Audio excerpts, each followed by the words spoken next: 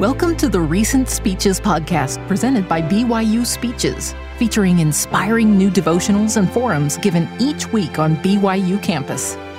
Be sure to check out our other podcasts by searching BYU Speeches wherever you get your podcasts, or by visiting speeches.byu.edu/podcasts.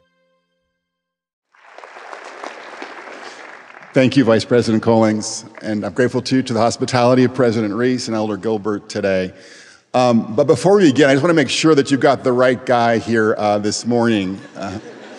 Because, I once received an email inviting me to go on an all-expense trip down to Australia to talk about family life, down under. And I was delighted to accept this offer to head down to Australia.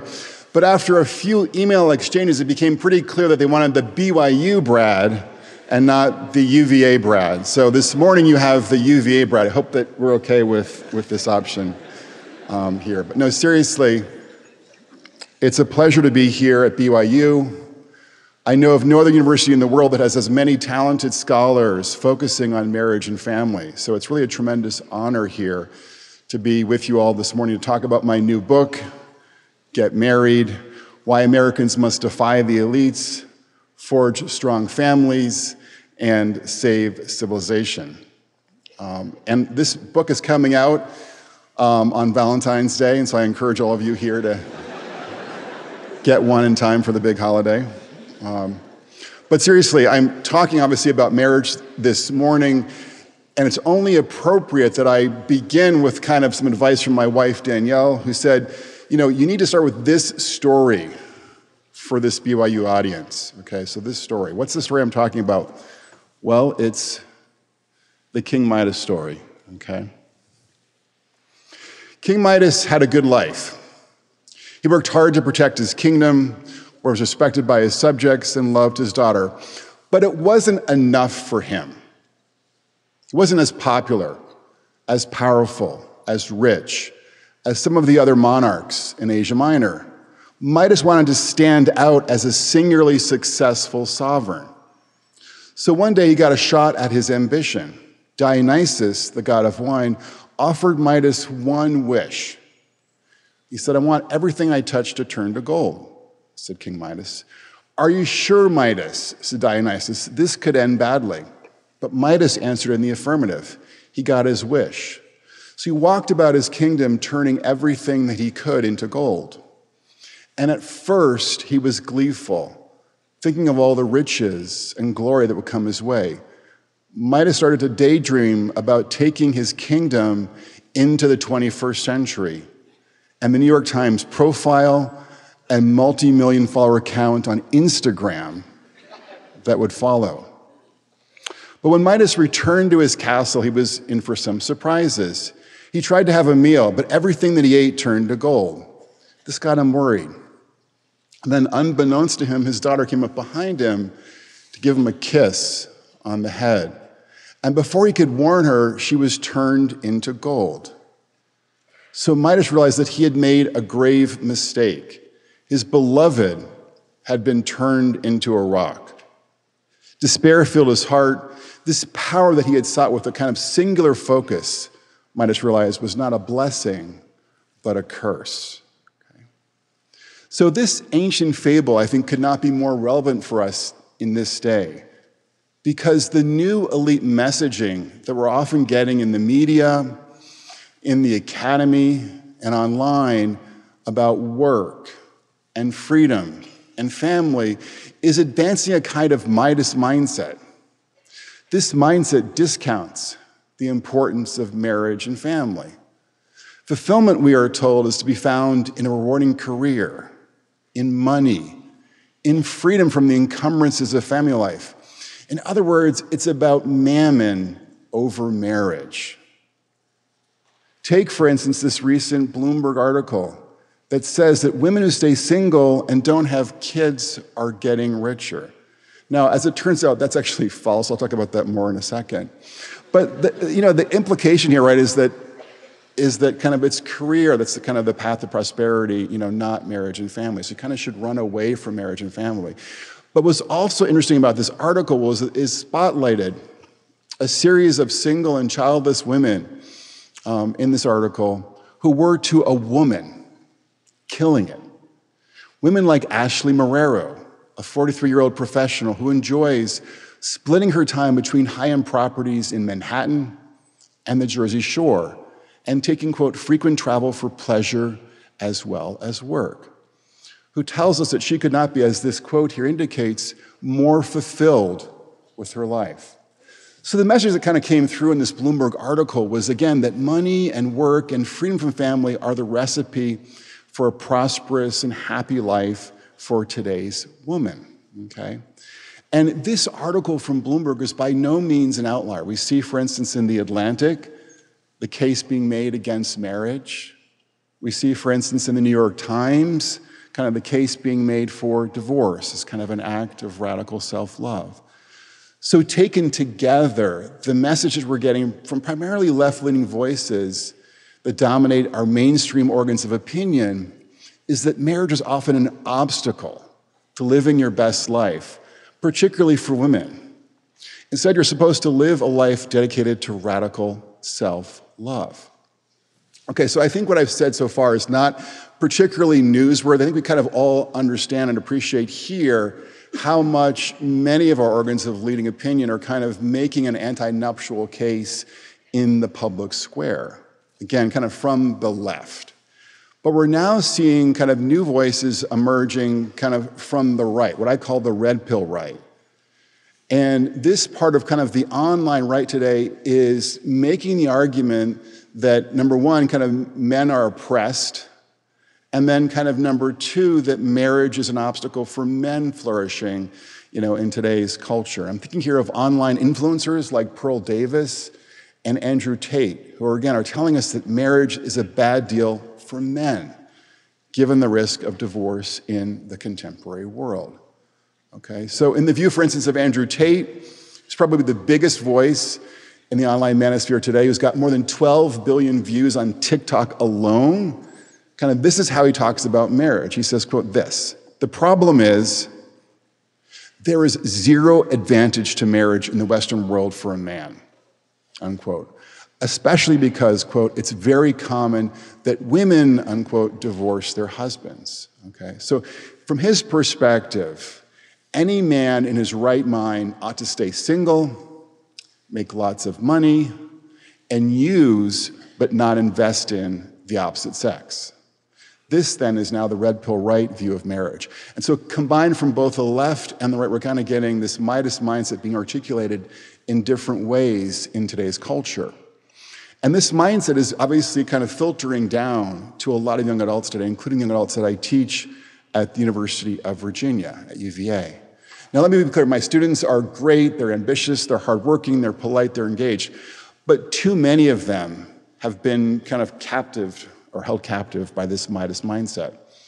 Take, for instance, the words of Holly, one of my recent graduates. She said this, quote, "UVA students are definitely more focused on their education and getting their careers started than getting into a serious relationship." Basically, the thought process is relationships and love are a risk, but you always have your career and success to fall back on, okay? So this kind of Midas mindset is not limited to UVA students. We're seeing kind of this perspective being articulated more and more by the general public.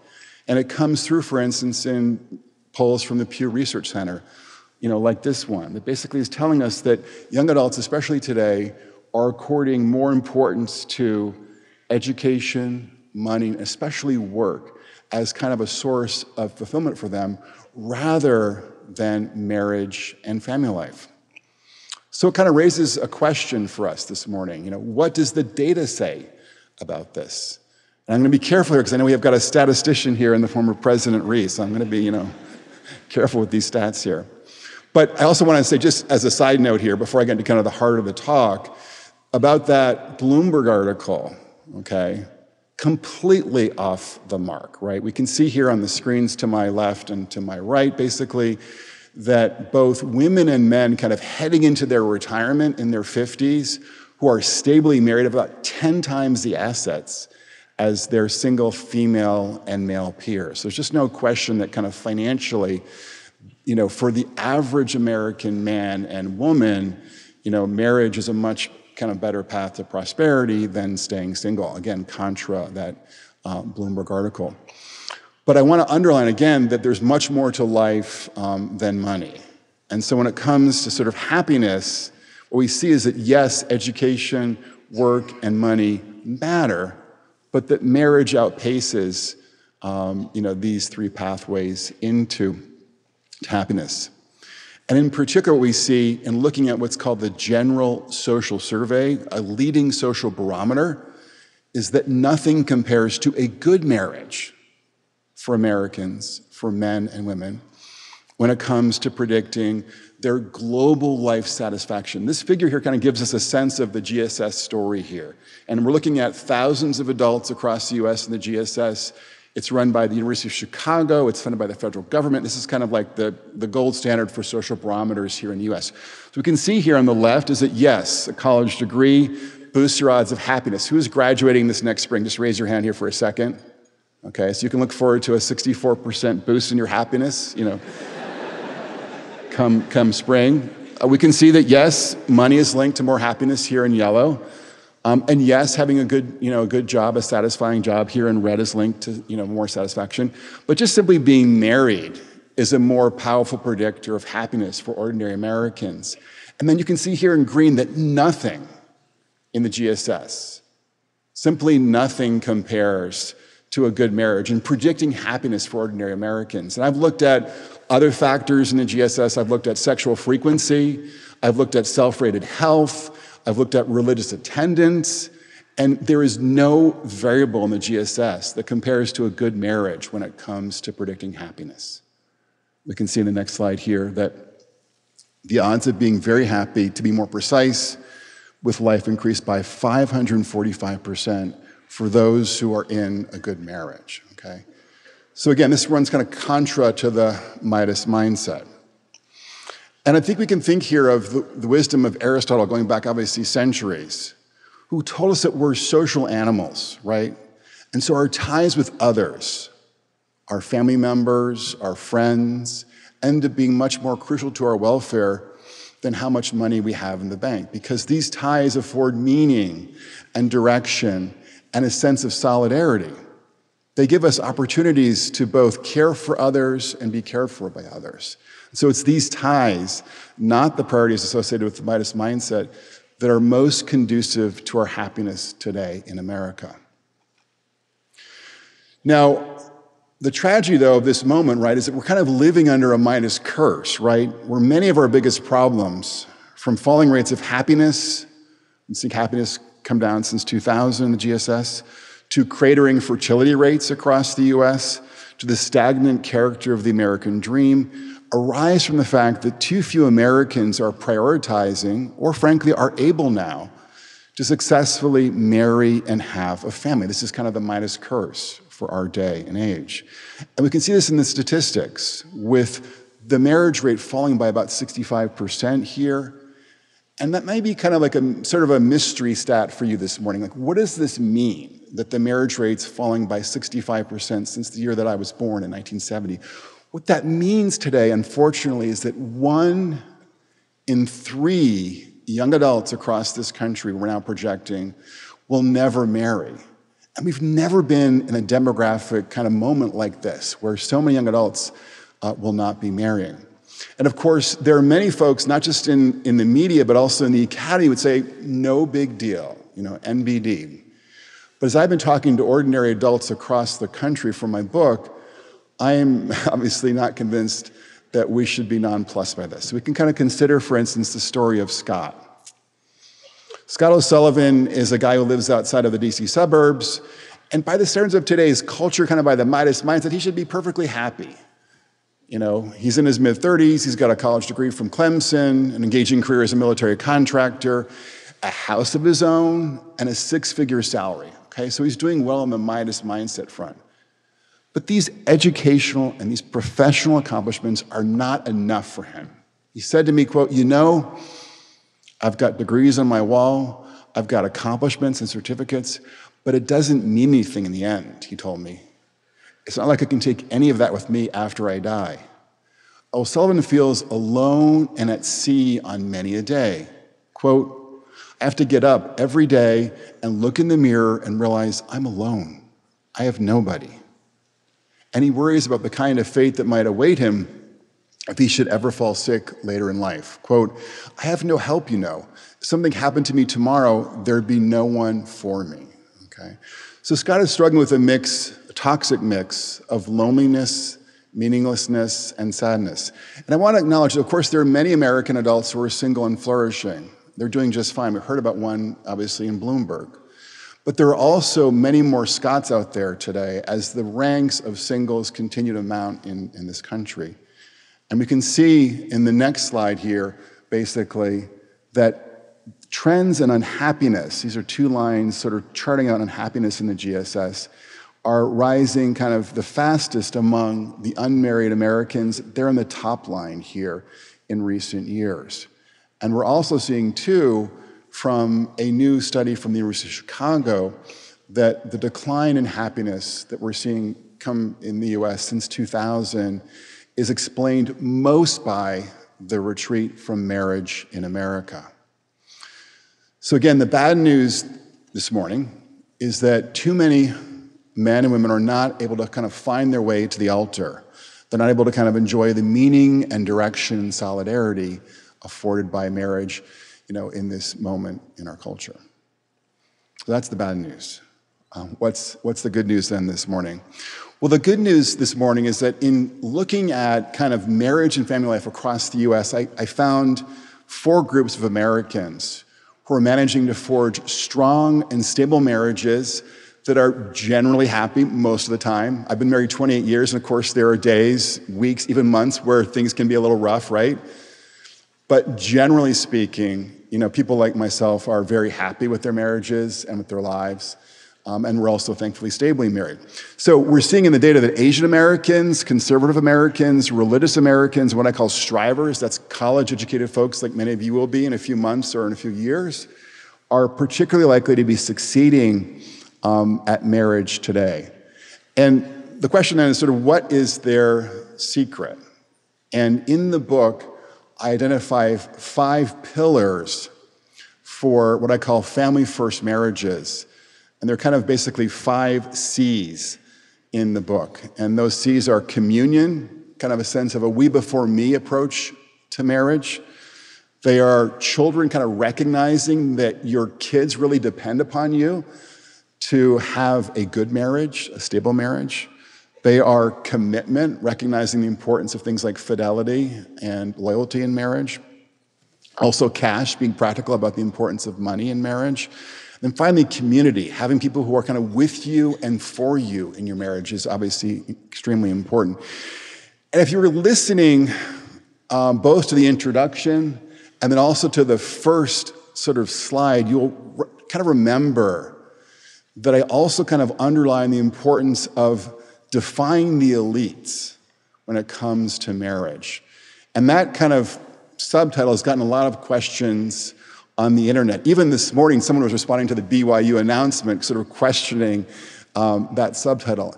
And the reason I talk about the importance of defying the elites in the book is that we're getting more and more elite messages that are discounting these 5 C's in one way or another. So that's why we need to think about defying the elites, because they're often giving messages that are encouraging us to go in different directions than these 5 C's. So I'll talk today in the interest of time just about 3 C's: communion, commitment, and community. And in terms of communion, again, the idea here is that you're trying to foster a we before me approach to marriage. A we before me approach to marriage. And that can be contrasted with the way in which our elites are often kind of encouraging us to approach marriage. We often hear in the culture, in the media and online, for instance, that we should be kind of taking a me-first approach to marriage, where we're kind of privileging our own autonomy, our own freedom, and our own self-interest. So practically, what am I talking about? We could think, for instance, about kind of money as one example of this. So there was a piece written by Carolyn Kitchener in The Atlantic that articulates a kind of me-first approach to money, kind of encouraging us to kind of keep separate accounts, a kind of his account and hers account in marriage. And her perspective articulating the Atlantic is also paralleled by finance gurus like Susie Norman, who also kind of recommends that couples maintain separate accounts, okay? But as I've talked to ordinary couples across the United States, I got a different idea about marriage and money. And I'll just kind of tell you quickly about John and Maria Erickson. They're conservatives. They're in that group in the book. And when this couple was serving in the 82nd Airborne and they were engaged, they were getting ready to deploy to Iraq. And in prepping for their trip, Maria went to the store and got some items that were pretty expensive, including ballistic glasses. She said this: they were really expensive, something like $160, she recalled. And when she came back to give these items to John, she made it clear that she wanted to be paid back for these glasses. But John in this moment just kissed her on the forehead and said to her, "What is yours is mine, and mine is yours, and now we're going to be married and it's all equal." And this was the start of a we-first approach to money that led quickly to a joint account once they were married. And this was a situation that benefited her because she brought college debt into their marriage and John did not. So they together quickly paid off, this money. And she attributes this in part to kind of a virtuous cycle of, sharing and cooperation and trust that was good for her rock-solid marriage to John, okay? Now, they're not outliers, okay? We can see in the next slide here, I did a YouGov survey and found in the survey that couples who are pooling money are about 20 percentage points more, like I said, they're very happy in their marriage, and almost 20 percentage points more, like I said, that they're not kind of considering divorce. And we see also in this research, in the broader academy, there's actually a random assignment done by scholars at Indiana University and their colleagues, and they took newlyweds and randomly assigned newlyweds to joint accounts and then another group to separate accounts, and then tracked them in the first 2 years of marriage. And I hate to tell you all if you're not yet married, but there is a little bit of a decline in happiness after the honeymoon for most couples, okay? But this decline was much smaller for couples who were randomly assigned to the joint accounts and more precipitous for couples who were randomly assigned to separate accounts. So again, kind of just even the practice of pooling money, of sort of forging this we before me approach to money was helpful in this experiment done at Indiana University, okay? So the broader point here, right, is that couples who take a we before me approach to marriage that's predicated on a sense of unity, teamwork, and mutual service are more likely to be flourishing today when it comes to marriage. So that's the communion point. What about the kind of commitment point that we would see, in the research and in my book? Again, what I'm suggesting to you today is that our elites are often encouraging us to sort of steer clear of these fundamental commitments, okay? Too often we're seeing our elites are telling us to kind of discount, for instance, the values of marital permanence and even the values of sexual fidelity in this current culture. We see, for instance, in a recent New York Times advice column that Philip Galanese was telling an older mom who was bringing her adult daughter to Greece that she should kind of make her peace with her daughter's polyamorous boyfriend. And Galanese was saying to her that he should kind of respect her daughter's choices, that she should read up on polyamory, and that she should kind of adapt a more open-minded approach to her daughter's boyfriend's approach to relationships. Now, the point here, right, is that kind of this article is giving you a sense of sort of how often our elites are kind of discounting fundamental virtues and values related to things like sexual fidelity in marriage. This is kind of just one example of how this is playing out. But again, as I've talked to ordinary couples across the US, I get the sense that things like fidelity are pretty important in a successful marriage. You can think of, for instance, the story of Patrick Riley, who's neither actually not conservative and not religious, but he is a self-described family man, okay? And this tall, handsome, and well-spoken redhead who works in sales in Central Virginia is careful about protecting his marriage of more than 20 years. He meets a lot of people in his work. He plays guitar in a band in Virginia and travels a lot. all factors that could kind of boost his risk for infidelity. But he's intentional about protecting his marriage in real life. Quote, "When I'm meeting new people in my line of work, I talk a lot about my wife and kids. I want them to know I'm a family man," said Patrick. He also has rules governing his online interactions. He says, quote, "My wife is tagged in a majority of my posts. My status is listed as married, and interactions online are treated the same way as if in person. I do not follow old girlfriends, as there is a reason they're in that category," okay? So he's got, there we go. Wise advice, right?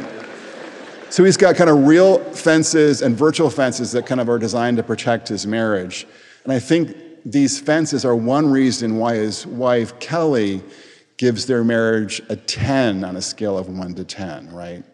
So again, kind of commitment ends up being pretty important. And we can see in the GSS here, for instance, that Americans who kind of take the classic view that any kind of infidelity is always wrong, here in yellow, are more likely to be happy in their marriage compared to Americans who don't subscribe to that classic understanding of fidelity. And then just more generally in the research on commitment and marriage, what we see is that in one actually very large study of more than 11,000 couples, that the number one predictor of relationship quality for couples was the perception that your partner was committed to you. So again, kind of just giving you a sense of how much this value of commitment matters for strong and stable marriages in America today. Okay. And the final C this morning, getting closer to the end here, is community. Kind of understanding, appreciating how much it matters when it comes to succeeding at marriage, to be surrounded by people who are with you and for you, in your marriage. And again, what we see from our elites oftentimes are messages that discount the importance of community, particularly one form of community, that is religious community, because they think that traditions, and even tradition with a capital T, are an obstacle to living your best life and realizing your best love. Okay, so what am I talking about here? Well, let me give you kind of a concrete example that comes from one of our leading magazines, The New Yorker. They had an interview that was entitled this, "The Sociologist of Religion on Protestants, Porn, and the Purity Industrial Complex." And it gave the sense that faith was bad for families. It was kind of built around an interview with the sociologist Sam Perry. And we're told by Perry that Christian men are afflicted by, quote, guilt and shame that makes them feel bad about themselves. That Christian women, quote, draw a hard line against pornography in ways that make them, quote, twice as likely to divorce their husbands because of pornography use, unquote. And that this benighted religious group has tried to establish, quote, a purity industrial complex made up of books and small groups and software companies designed to help Christian men avoid becoming addicted to pornography. So these efforts are painted by The New Yorker as quaintly quixotic at best, and at worst then as corrosively counterproductive. This is kind of the message we're getting. But as I interviewed ordinary couples across the US, I had a rather kind of different impression of the way in which sort of faith plays out in the lives of ordinary families. I'm thinking here, for instance, of the story of Martin and Kimberly, who live in the DC suburbs. And as Martin was talking about his approach to kind of marriage and some of these issues, he said this. He said, I'm careful. It's one of those things where, the Bible's very clear about fleeing temptation, he told me, adding, so yeah, certain sites I won't go on, okay? So again, you can see how he's kind of relying upon his faith to sort of steer clear of the kinds of temptations that are being flagged by the New Yorker. And actually, we see in the research that yes, some religious men use pornography, but they're less likely than their secular peers to use pornography. That was kind of glossed over in the New Yorker, okay? Then what about Kimberly, his wife? She talked to me about how when she was younger, she was abused sexually by a family member, and this was obviously extremely hard for her, and even sort of hard for her as she entered into married life and, the intimacy that comes from married life. But this is what she said, that's how prayer entered, because I had some stuff happen prior to us that made having physical intimacy challenging for me. She's like, I'm like, okay, God, you're only going to heal me. Only God can really, truly heal this, okay? So through the power of prayer and through the support of their friends in their church community, they were able to kind of navigate these challenges and to forge a strong marriage. And again, Martin and Kimberly are not outliers. So what we see in the research here from this YouGov survey that I conducted with some colleagues is that people who attend church together are almost 20 percentage points more likely to be very happy in their marriages. Again, this is not the message you got from the New Yorker. We see in other work done by Tyler Vanderweel at Harvard that women, for instance, who attend church regularly are almost 50% less likely, it's in purple here, to get divorced. Okay, so faith and family tend to stabilize married life. And then when it comes to sex, again, this is completely glossed over in the New Yorker piece, couples who regularly attend church have more sex than their secular peers, kind of surprising given what the culture says to us. And they're also, as you can see here, more likely to be satisfied with their sexual lives compared to couples who don't have a church connection. Okay, so again, this is kind of not the message we're getting from the mainstream media oftentimes. Okay, so we can see then when it comes to religion that the family first values, virtues, and social networks supplied by religion typically strengthen and stabilize marriage in America today. Okay, so we've learned this morning that marriage in America is in retreat, in part because too many of our elites and now too many ordinary Americans have embraced a kind of Midas mindset. They're under the misimpression that life is about money, work, and me. But it's a big mistake to put Mammon before marriage, as we've seen. And that's in part because nothing, for most of us, gives us a shot at that quintessentially American pursuit, the pursuit of happiness, like a good marriage and a strong family.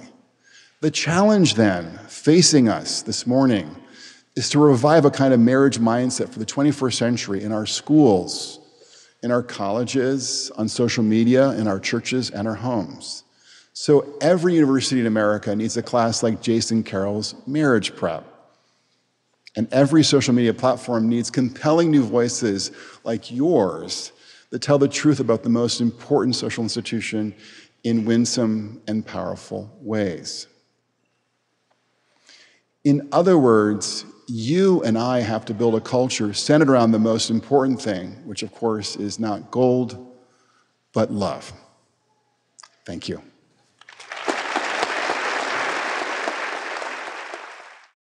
You've been listening to the Recent Speeches podcast presented by BYU Speeches.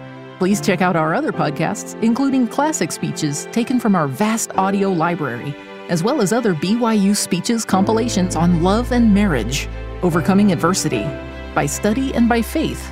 Come follow me, the prophet Joseph Smith, and Jesus Christ, our Savior and Redeemer. Go to speeches.byu.edu and click on podcasts for more information. You can also find all BYU Speeches podcasts at your preferred podcast provider.